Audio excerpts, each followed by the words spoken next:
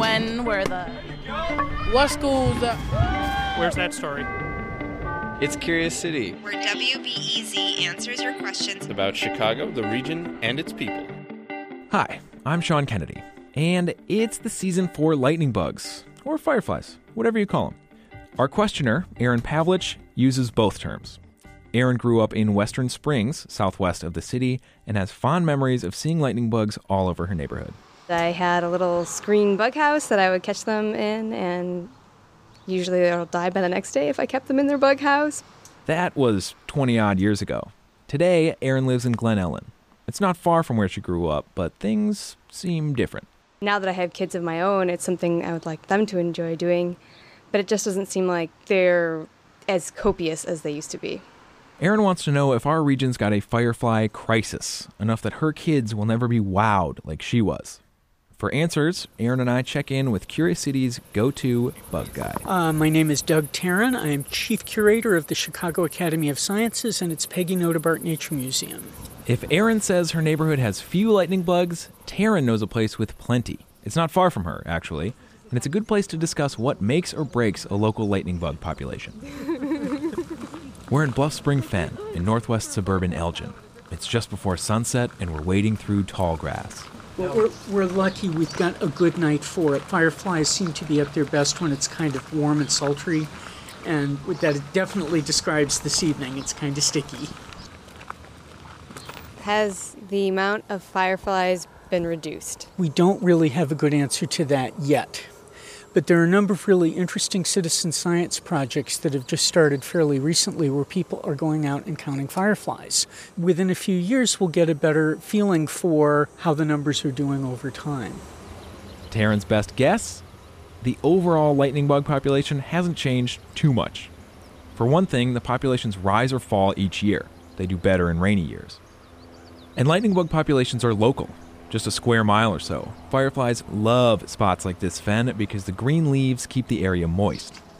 The larvae feed on things like earthworms and tiny snails and slugs and little roly-polies. So those are all creatures that like a fairly moist environment. Fireflies don't do so well around lawns, especially because lawn chemicals can kill all their food. The gist here is that lightning bugs are sensitive to weather and whatever plants happen to be nearby. Tarrin says weather and the landscape change over the years, but we don't remember those changes. So it's easy for people to think fireflies are disappearing. You tend to remember the memorable times, right, where there were just tons of fireflies. And the times that there were maybe a few or not so many or you didn't see any, you're not going to remember those times. I think that's definitely true. I think part of it is the childlike grandeur of it. Now it's time to put Tarrin's ideas to the test. We got a field of tall grass, and it's been a wet year. So now we just have to wait for it to get a little darker. Sure enough, thousands, tens of thousands of lightning bugs light up the fen. They're everywhere, in all directions. It's continuous twinkling. It's like nothing I've ever seen before, but so close to home. Reporting for this story came from me, Sean Kennedy.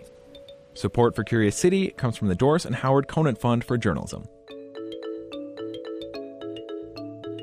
Curious City podcast is supported by Goose Island Beer Company. Goose Island brewers' curiosity drives them to reimagine traditional styles, creating a diverse range of award-winning beers, including Bourbon County brand Stout, Goose IPA, and 4-Star Pils. More at gooseisland.com. We don't need to be the only beer you drink. We just want to be the best beer you drink. Catch a glimpse of a bird's eye. Next time on Curious City, a mystery from the produce market. You're at a local independent grocery store and you see a stack of Brussels sprouts. Nice price, but what? There's a Trader Joe's label on them? What's the deal? Is this store selling someone else's rejects? What are you going to do with those cases? Just because they got Trader Joe's stickers on, throw them in the garbage? How Chicago's produce markets really work. That's next time on WBEZ's Curious City.